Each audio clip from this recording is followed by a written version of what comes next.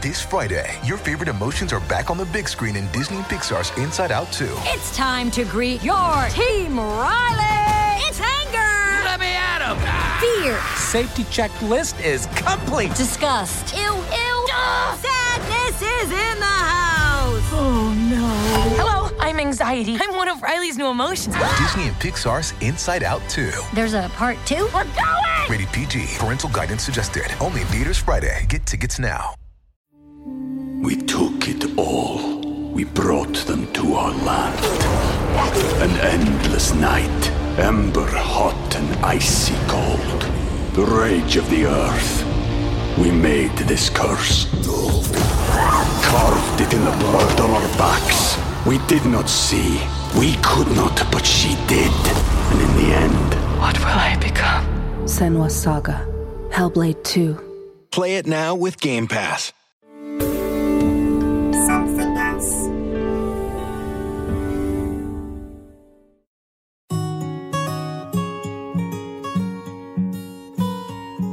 Hello, I'm Katie Piper, and welcome to my podcast, Katie Piper's Extraordinary People.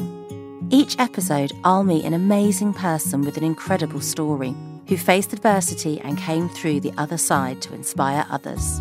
Today, I'm talking to Johnny Benjamin MBE, a mental health campaigner, author and blogger. He talks with incredible honesty and insight about how he experienced mental health issues from the age of 3.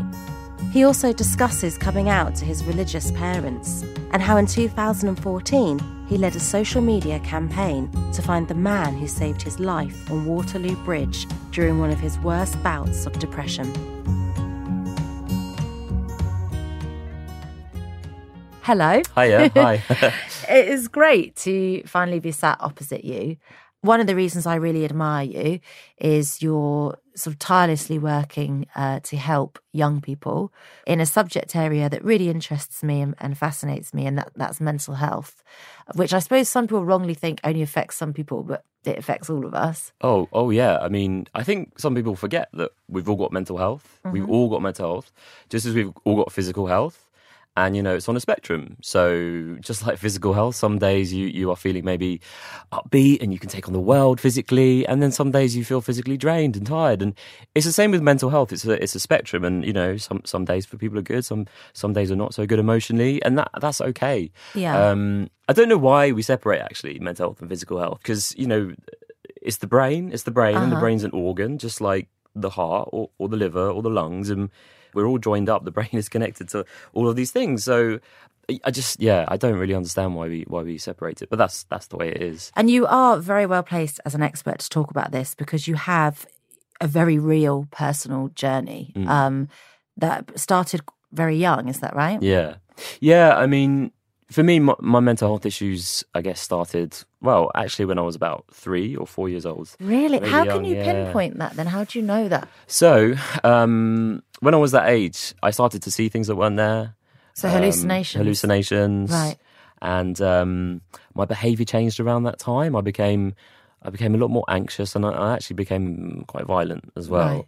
And, you know, I stopped sleeping because I was too scared of the nighttime and I'd see things, and that's when it became difficult to manage, and I needed some help, and my parents they took me to the doctors, and eventually I was referred on to a child psychologist at that age. So that was what, 3-4 years old? When I saw the psychologist, it would have been about 4 years old now. She got me back into like a sleeping routine, and I became less afraid. And did you understand what was going on? It's too young, isn't it, to really understand? Looking back now, I connect it actually to. So when I was that age, I watched the BFG. You know, Roald Dahl's the BFG. I used to love that. Yeah. So that's what I saw, and then I started to see what I thought was the BFG. Right.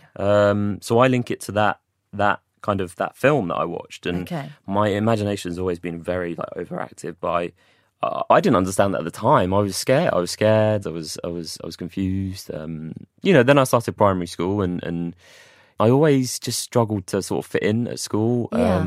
I found it difficult to make friends and be on their level. Do you know what I mean? felt kind of isolated, do you think? Yeah. I mean, I had friends, but I just, I would always be in the library every lunchtime, and while my friends were playing outside, and I didn't understand what the concept was of mental health. Do you know what I mean? Or even bullying in, like, if you felt isolated and you're in the library, people probably just thought, great, you're studious and you're just shy. Yeah. You know? Oh, yeah. And that's the comments that I always got, like, in Parents' Evening and on my reports. Like, he's very shy. He doesn't put his hand up ever. Yeah. He needs to talk more. He needs to be more confident. I always had low self-esteem, and I was always...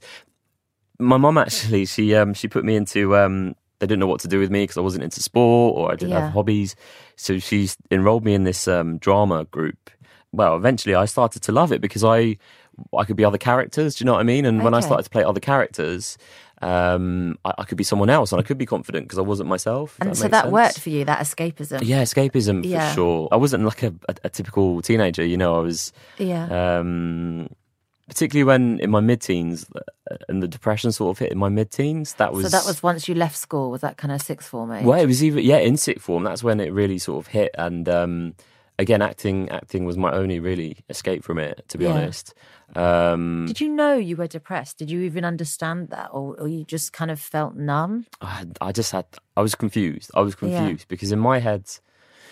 You know, I come from this really good family. I was doing really well in my GCSEs, and so when I started to get these low moods that I just couldn't get out of, and started to get emotional, I was just like, I just couldn't work it out. What was going on? I was just like, this doesn't make sense. You know, I should be happy. You know, I should be... Because logic always makes people search for a cause or a reason, and sometimes mental health doesn't work like that. No, it doesn't, does it? It's not, this happened, so that's why I'm depressed, you know. But no one explains that to you, that's the thing.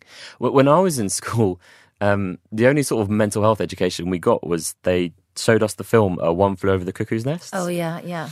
And that is frightening. That film is frightening. And that stopped me from talking because I saw that film and I was like... People don't get better from mental health issues. That's what I thought. People are crazy. That's what I thought back then, and they get locked up. And when stuff started going on in my head, I didn't want to talk about it because I thought I would end up in a place like that. So that's so frightening for you. Yeah, it was, and I felt I had no choice but to keep it to myself. The thought of communicating what was going on to my family, to my friends, just seemed impossible. It's sad, but it's quite amazing what you can hide. I find as well, human beings. I mean, I was able to hide, you know, especially when I went to university and I started self-harming and misusing alcohol and becoming increasingly suicidal. I mean, yeah, it's amazing how you can cover that up. Really, sad how you can cover it up. Was there like a turning point or a catalyst that made it get to this severity, or it just slowly spiraled? It was a slow spiral. I mean, I did actually ask for help when I was 17. It was my best friend at the time. Actually, he saw things weren't right, and he pushed me to go to the doctors, and I did, and I was referred on to CAMHS, to the Child and Adolescent Mental Health Service, but.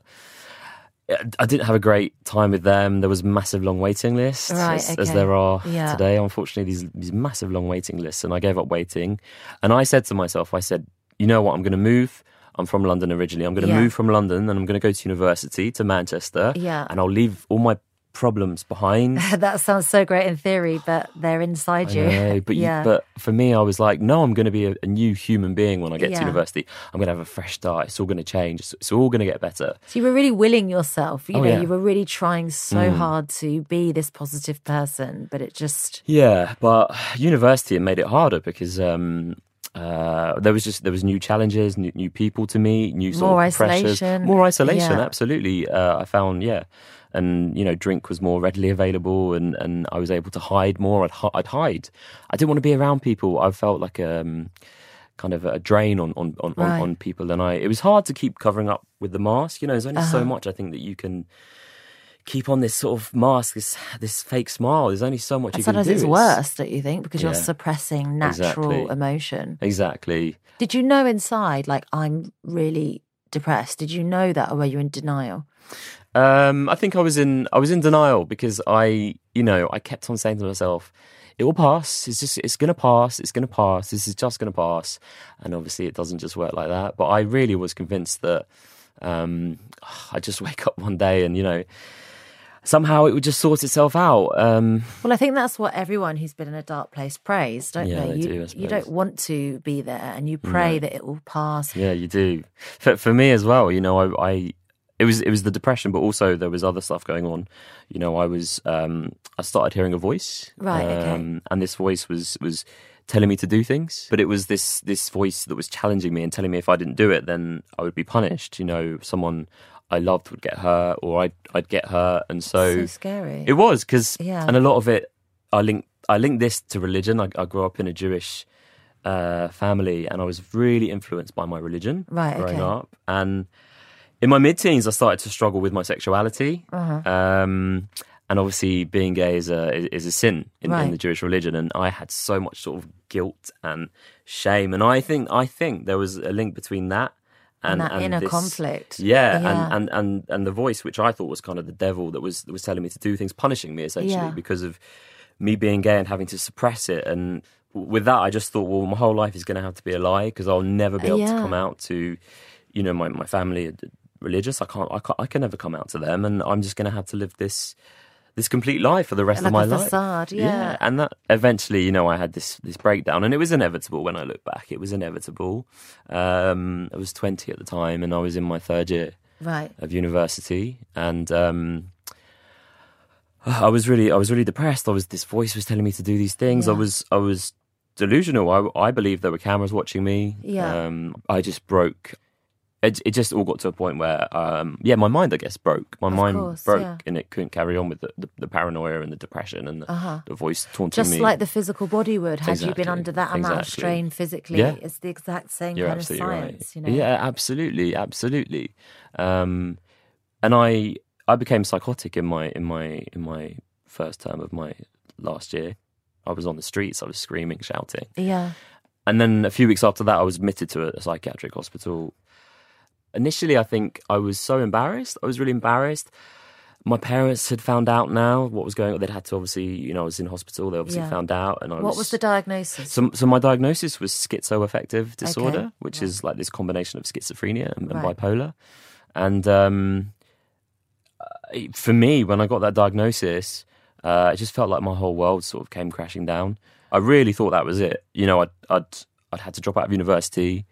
I just thought, how the hell do I, you know, recover from this? It just seemed impossible. And I was put into this hospital, and I wouldn't talk. I didn't know how to talk. I really just wanted to kind of shut down for a long time and just not engage with because I just couldn't handle it. As I said, I believed my whole life was over. All the things that I wanted to do in life, have family and a career. It just seemed impossible now. Yeah. I was in hospital and they were saying, well, we don't know what's going to happen to you. And How do they try and treat you then? What's their treatment plan? medication. Right. And we had, medication. There was group therapy. Uh-huh.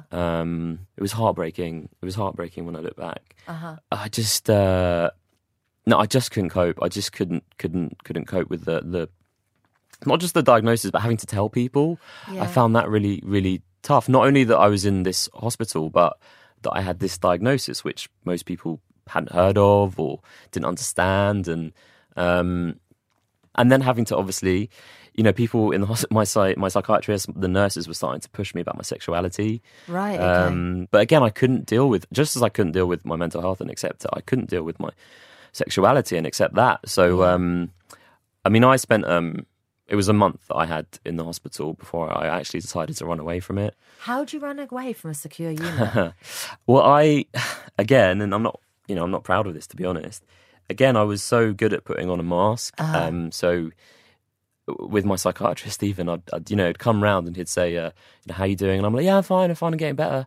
I was so good at putting on a mask. And so anyway, it was this one day, it was January 2008 now. Yeah. And I planned everything the night before. I planned to run away the night before. Right. I didn't want to live, to be honest, at this point. So you were suicidal. I was suicidal, and I when I was in hospital, I was suicidal quite severely on a number of different occasions, and I would try and talk to people about that, and they would say to me, right, well, we need to up your meds straight away, you need to go back to the suicide ward. And yeah, because alarm bells would be ringing for the professionals. Oh gosh, their yeah. responsibility. Oh yeah, massively. Yeah. But when I kept being put back in the suicide ward, and the suicide ward is, they watch you 24/7, and of course, they don't. Sometimes they don't even talk; they just sit and they just watch. And for someone that's paranoid already. Yes, bit of irony there. Yeah, I know. And I just I couldn't bear to go back to the suicide ward. And so when I in my mind when I had that kind of direction of suicide that night before, when I was like, right, well, this is the only way out of what I'm going through. I was like, no, I'm not going to tell. I can't tell anyone anymore because I'm going to end up just back in the suicide ward, and I just can't. And they'll just block you. Yeah, and I just couldn't. So I made the decision to run away. It was the morning of the 14th of January, 2008, and I said I needed a cigarette from the nurse that was on duty, and she let me out for a cigarette, and I just legged it. As I said, I planned it the night before. I knew where I was going. I wanted to go to this bridge. And you had no belongings on you, right? No. Do you know what? I'd kept a diary for many years, and I ripped out a number of pages of my diary. The pages in the diary that I spoke about my sexuality, my feelings for men. I ripped them all out of my diary. I made sure on the way to this bridge, I took my hoodie off and I wrapped them in my hoodie and I put them in a bin. And yeah, I was just like, then now no one will know. And then I went to this bridge. Which bridge? It was Waterloo Bridge in London. Yeah, I'm sure many people listening know that bridge and walked over that bridge. Yeah. And you were 20 years old? Yeah, I was 20 years old. Right. I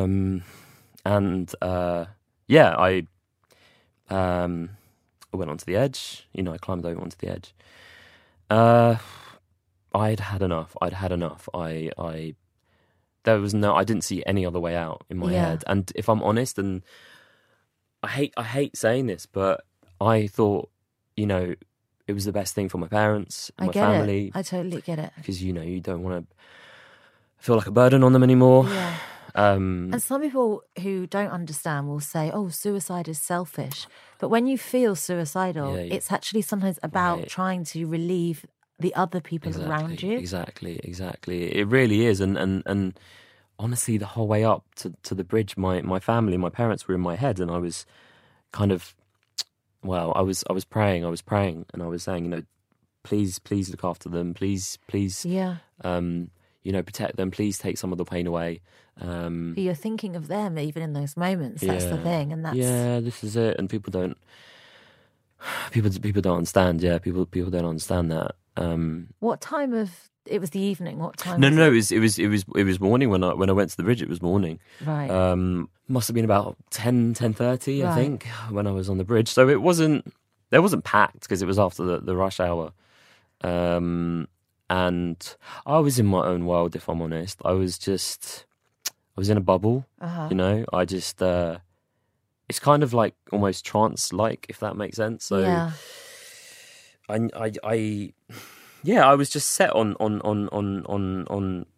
this point on the bridge, and I wasn't focusing on what was going on, I was just there, kind of, trying to get the will to jump and take my feet off the edge, which was I was struggling with, if I'm honest. I found it difficult. Of course. And then suddenly, there was this stranger that was next to me on my right hand side. Just this guy's voice. He was there, and this guy's voice started talking to me, and it immediately I kind of it burst my bubble. He said, "Hi, mate. Why are you sitting on a bridge?" Which one guess. No, he talks about that now, and he says that was his worst chat up line. Yeah. He didn't. But to be honest, I mean, he didn't know what to say. Of course, he didn't. No. He was just a general guy, and he didn't know how to. And yeah, I was, and I hate saying this again. I was quite rude to him because. But of course, I wouldn't expect anything else. Like, it's a heightened situation. Yeah. If you had rational thought process, you wouldn't have been on that bridge. No. So you're not going to rationally respond with something Britishly polite, are you? No, it's true. I know it's true. It's true, but you just feel, you feel bad. I feel bad. What did you say? Fuck off.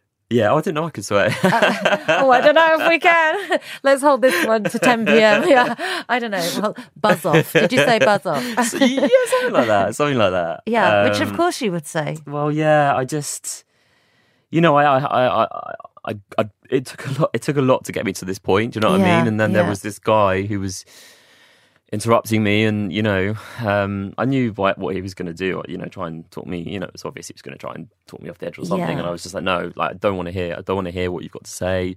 I don't want to talk to you. What did he look like? So he was. So I was 20 at the time, and he looked kind of a few years older than me, like mid 20s. Yeah. He was a broad guy, muscly, kind of fit looking, and I think actually, you know, looking back, you know, him being another young guy, I don't know, it just seemed more relatable. Yeah. There was something about him, but what it was about him really that got me was his just his ability to remain calm. He was just calm and grounded, and he had this. He wasn't phased. You know what I mean? Like he just was really. Because this is London, right? It's not really a place. I don't want to sound down on the city, but it's not like a rural village where they'd be like, "Oh, that's Johnny. We know his dad." You know? Yeah, no, absolutely. And I think he took it must have taken so much courage to come and talk to me, and also to stay with me. I think, you know, we talked for about half an hour. Oh, it was ages. Oh my goodness! But the thing is, it was the way that he listened. He asked me lots of questions, and he kept trying to sort of change the subject, like where did you grow up and where did you go to school? And the thing was, and I remember, like, he said to me that he grew up in Watford. Oh, right, okay. Which is just north of London. And I don't know, I was born in Watford. I was actually born in Watford. That's so random. Right, exactly. Yeah. And we had a little sort of connection. And I don't know, again, there's something about that. When I was in the hospital, you know, I'd been in the hospital for a month, and I didn't have a connection with anyone. I mean, as I said, whenever I said that I was suicidal, there would be such a quick reaction. People didn't have time to listen. Do you know what I mean? And I'm not trying to criticize. I don't want to try and... No, but no one wants you to kill yourself on their watch. No. So suddenly there's panic of like, whatever you do, don't let this happen. No, but and a frenzy, isn't it? Almost? It is, and I just wish, you know, people... And I know it's hard, but people would just take maybe a bit of time to really listen to why that person feels suicidal and what's going on for them, instead of just the medication and just the suicide ward, and just leave them there, you know. You touched on your religion being Jewish. Do you believe in the fate, or do you think it was an act of God? Like, I know, I think it was meant to be. It was meant to be, you know. And for sure. I think it was two things that he said that really kind of got to me. And the first thing was he said, "Don't be embarrassed." Right. And I hadn't heard anyone say that before. And it was like, I know I've kept on talking about embarrassment and shame, but that was the thing. That was the thing that literally that drove me to the edge, literally. Yeah. And just for someone to be so, I guess, you know, kind and compassionate, and say, you know, don't be embarrassed. It just, that was really powerful, I think, to hear someone say that, and to hear him say that, don't be embarrassed.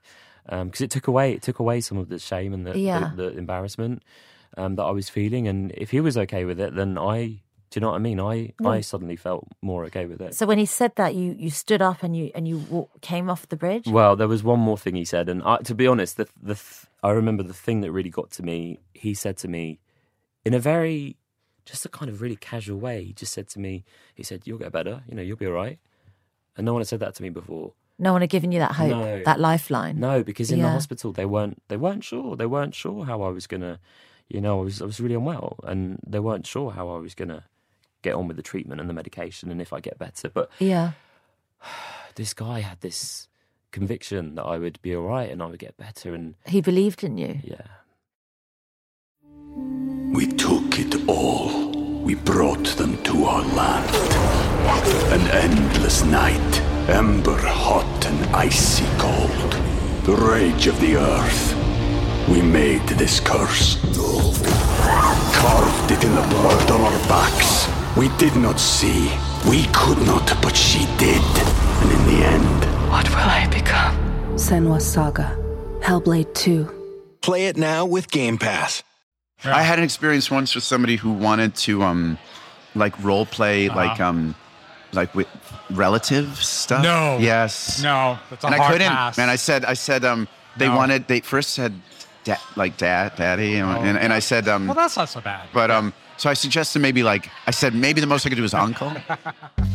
Okay, so that was just a snippet of an episode with actor and podcaster Justin Long. I'm Jesse Tyler Ferguson, and I'm telling you, you need to listen to the full episode on my podcast, Dinner's on Me. Over a meal at Pine and Crane in downtown LA, we get into his love story with Kate Bosworth, his career, and so much more. To listen, just search Dinner's on Me wherever you listen to podcasts. So how, like sat here present day, you have turned your life around and you have genuinely been at rock bottom. When you left that bridge, I guess filled with, I'm not going to like dress it up to say full of hope because you're still mentally unwell. How have you turned your life around from standing up off that bridge to now? It took a long time. Did you go back to hospital that night? I did. I went back to hospital, but I was sort of a bit. I had a little bit of hope. I think we underestimate what hope does. Yeah, and I think the hope that we can give to other people.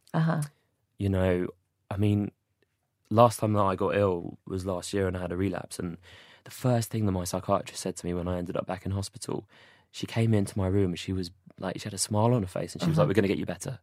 But for me, the thing that I think the big thing that turned my life around was the first few years were after I was diagnosed were horrendous. I didn't talk. I didn't want treatment. This is after the bridge. After the bridge, yeah. I was in denial. I thought I just couldn't accept, again, not just my mental illness but my sexuality. And then it was in my mid-20s when I finally started talking. And when I was in hospital, the first time I was in hospital, there was a nurse that used to come and sit with me every single day.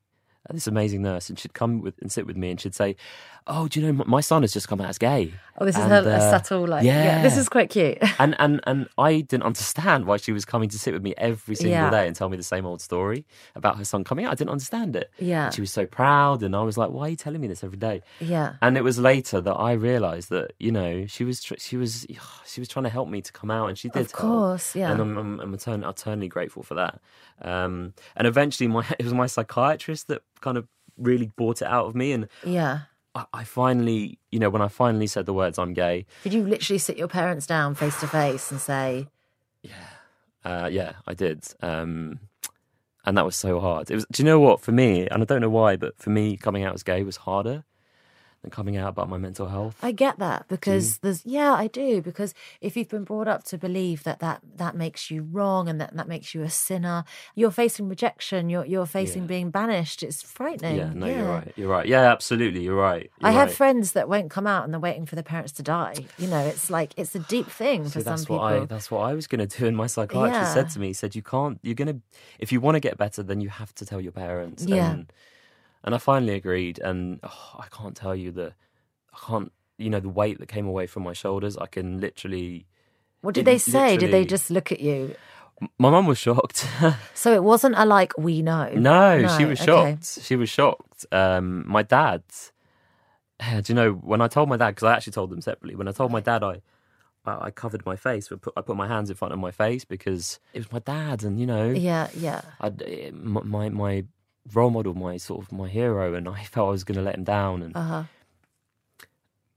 And he said to me, take your hands away from your face, and don't be embarrassed. So they didn't reject you following that admission? They didn't, and they've been amazing, and I'm so lucky. And everyone, this is what makes me so sad, is that all those years where I spent thinking, "Oh, everyone's going to reject me, no one's going to accept me," all that turmoil, you know what I mean? And what gets me is that people go through that now, particularly young people.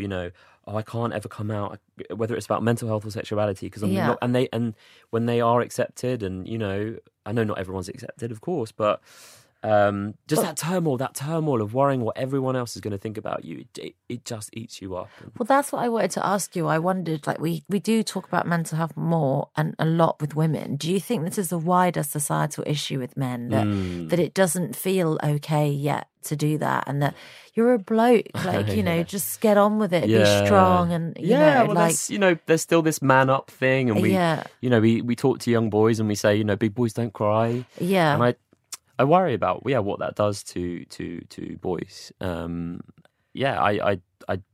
We need to change that language, I think, and we need to say it's okay. So I go into primary schools now, and I don't need to go in and talk about everything. My mental health and schizoaffective disorder and suicide, but I can talk to them about it's okay to your thoughts and your feelings. It's okay, whatever's going on. It's okay to talk about it. I think that's such an important message to get to young people. It's okay to have those feelings of jealousy and anger and don't repress sadness. them. Don't repress them, and talk about them. And I think if we can get that to a young audience, it can make such a big difference. I think this is one of the reasons I really admire you, because after all that went on, and that one of the key emotions attached to it all was this shame and embarrassment, you went viral with a massive campaign. I mean, was it called Find Mike? Yeah, Find Mike, yeah. So you didn't know the name of the guy on the bridge. No, I wasn't sure, because it was it was a hazy memory at that point, because I'd blocked it out, I think, to be honest. Quite surreal, I guess. Yeah. And so I launched this campaign, Find Mike, with the charity Rethink Mental Illness. Did someone suggest you do it? They said, the thing that happened on the bridge, have you ever thought of trying to find that guy and thank him for what he did? And how many years on was this? This was 6 years now. Oh, that's interesting. So, okay. And I had to be in a good place, you know what I mean? I couldn't. Defo, and I was finally starting to talk and accept, and I was in a stronger place. I felt stronger. Do you know what I mean? Why Mike? Did you think he looked like a Mike? I don't know what it is about the name Mike. Well, my dad's actually called Michael. Okay. So maybe it's something, I don't know. Do you know what I mean? It's just in my head. It's a warm, friendly name. Yeah, I don't know.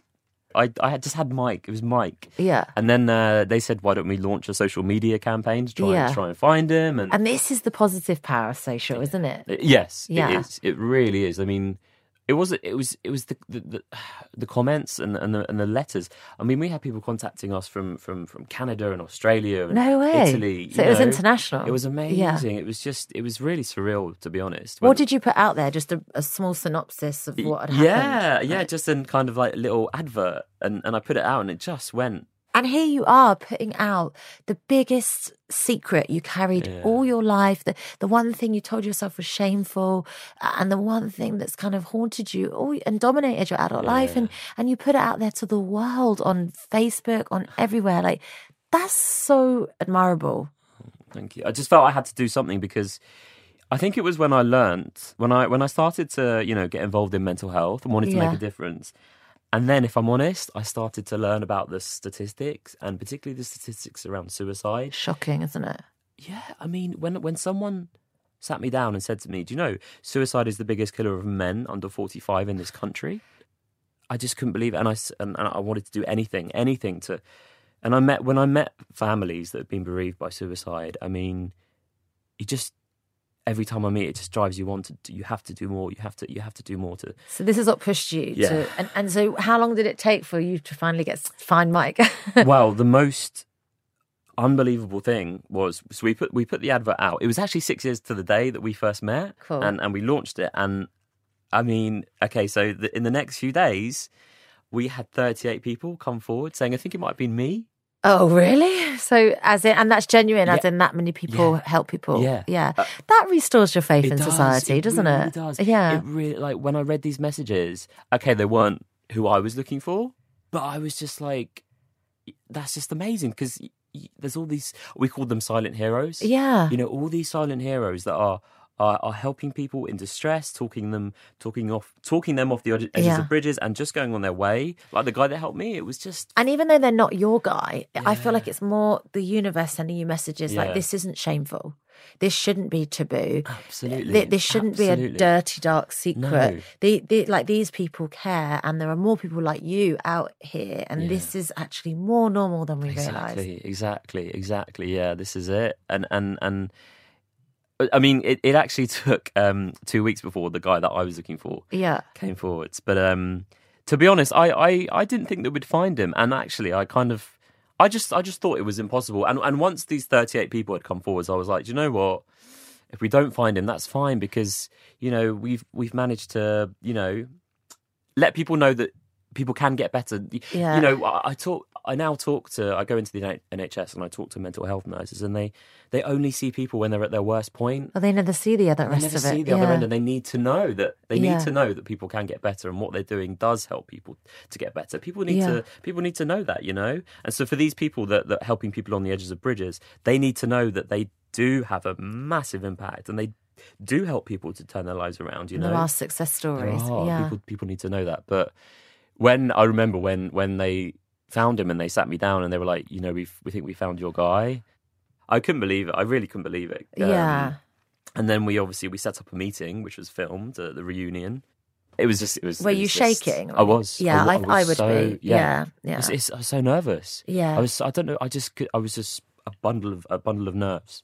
But again, there's something about him that's very, he's just very calm. And I was a mess when he walked through the door. Who spoke first? He spoke first. Yeah, he spoke first. I was so nervous. Yeah.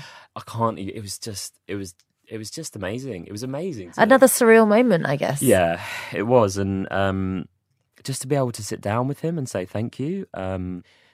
I think what surprised me the most is that he said it had an impact on him. And really, he said, because he did that walk every day to work. He worked. Right. He was a personal trainer, and he worked in a gym in Covent Garden. So he walked. That explains the muscles. Right? Yeah, exactly. Yeah. But obviously, he knows a lot about physical health, and maybe he also cared about mental health. Do you know what? So he worked as a PT, a personal trainer, but actually he dealt with a lot of mental health stuff, because people would come with their baggage, and so he was able to sort of be there for them and listen to them and sort of help them, not just through the physical but through the mental. Yeah, to offload. Exactly. So he had that, and I think that helped with me. I think we talk about that a lot. I think that helped with me.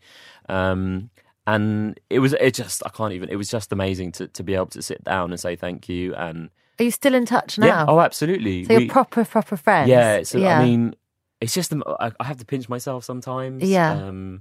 Just to think where we did the London Marathon together last year. Oh my gosh! I love that. We ran the whole way together, and no way. Did you run over that bridge? We ran underneath at mile 25, I think it was.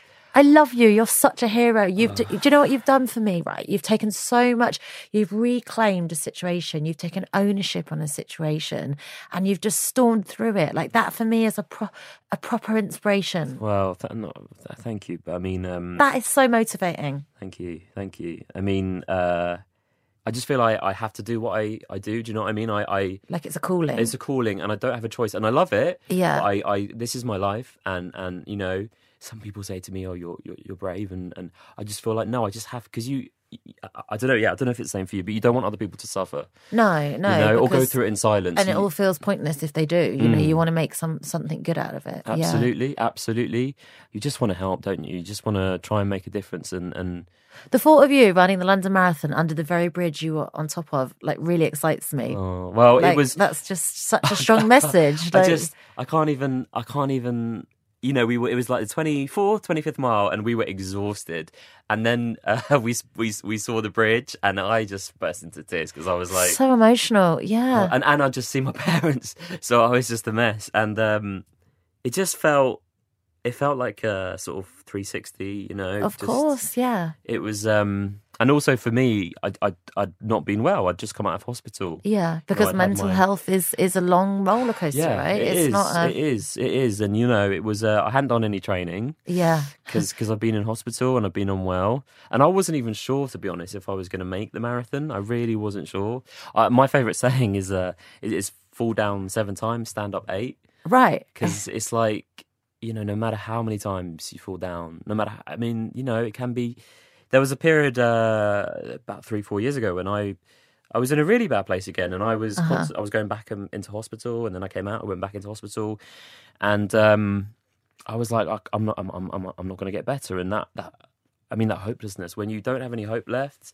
But that's when other people need to be there. Yeah, to hold that hope for you. Do you know what I mean? But you've taken this bigger than that, because you've just set up a charity, Beyond Shame, Beyond Stigma. Yeah. Which I totally get the title after all we've been talking about now, because I feel like your whole life you were wrongly riddled with guilt about stuff that now we're in 2018. You know, it's totally normal to be gay, and in parts of society totally understood. Yeah, absolutely. Not everywhere. Not everywhere, because sadly we don't live in that world yet. No, but no. Your life's been riddled with ill-placed guilt, and that must have played a big part in your journey. The guilt and the shame. I mean, it for me, that's worse. Yeah. That's been worse than the symptoms, if that makes sense. Yeah. Yeah, it's the guilt and the shame, and for me, again, it's about what other people think of me. That's been the biggest thing throughout my life. You know, what other people think of me. Most of our problems in life are based on our worry of what other people think of us. That's so sad. I think that's so sad. Mental health, body image, academic achievement is always on what other people think of us. So, yeah, and I'm doing something at the moment which is called CFT, which is compassion focused therapy, which is quite new actually to the UK. And basically, it's all about self-compassion.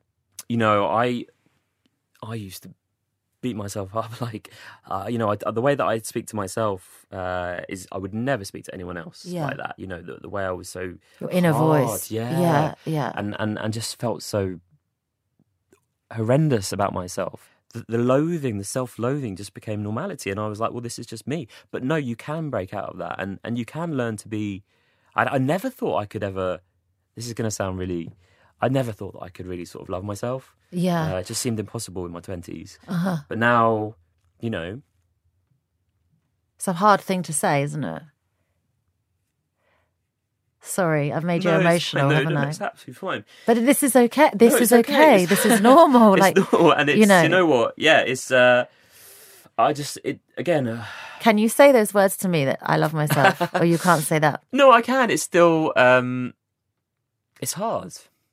It's hard, isn't it? It's so hard in this world because the depression and the low self-worth and feeling suicidal. I mean, when you get to that point, it's no words to describe it, is there really? The hopelessness. There isn't, but now I feel so hopeful because if 10 years ago I said to you, come on a podcast and talk to me and you're going to cry and you'd be like, absolutely not. No, absolutely. But we're 10 years on and this is brilliant. Absolutely.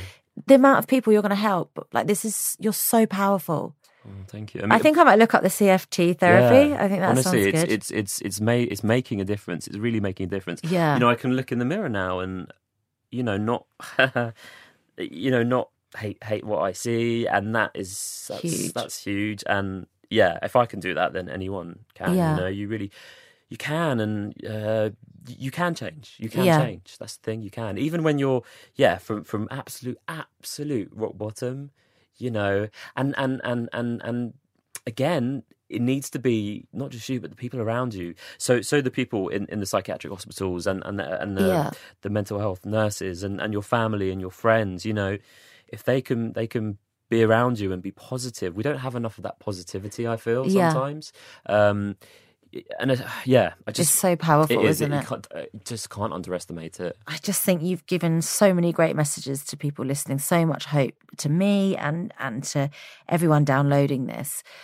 Just to finish, anyone that has been listening that wants to know more about what you do, tell me just a few more lines about your charity and how people can access it. So we've just set up a brand new website. Just type in Beyond Shame, Beyond Stigma. And essentially we are going to be providing help and support to young people who are in schools, in colleges, in universities. We know that 3/4 of all mental health issues begin in adolescence, and there's just not the help and the support and the education. So we're doing that. We're going to be a grant-giving charity. There's so many amazing things happening around the country, and they don't have enough money and support. So we want to give money to all those amazing things, and to go into the schools and the colleges and the universities, and to help from an early age. That early intervention can make such a difference, but it's not there at the moment. So rather than put a plaster on the cut, you want to stop the cut from happening. Yeah, absolutely. Yeah. And if it does, then there is help and support there, you know. Yeah. We want to help prevent, but we also want to, because there's not that support. People at the moment are waiting an average of 6 months for mental health support. Yeah. In this, well, even more in some places. And by then it's too late. It's too late. You can't wait. You wouldn't. If you had a heart attack, you would never wait for 6 months to have treatment. Do you know what I mean? Like, absolutely, it's not fair. It's not right. So. Yeah, so that's what we want to do. We want to put things in place from an early age to help people. Well, it's excellent. You're doing such a good job with it, and we're so lucky to have people like you fighting our corner when we are voiceless. So I hope long may it continue. And thank you for this opportunity. Yeah. Thank you.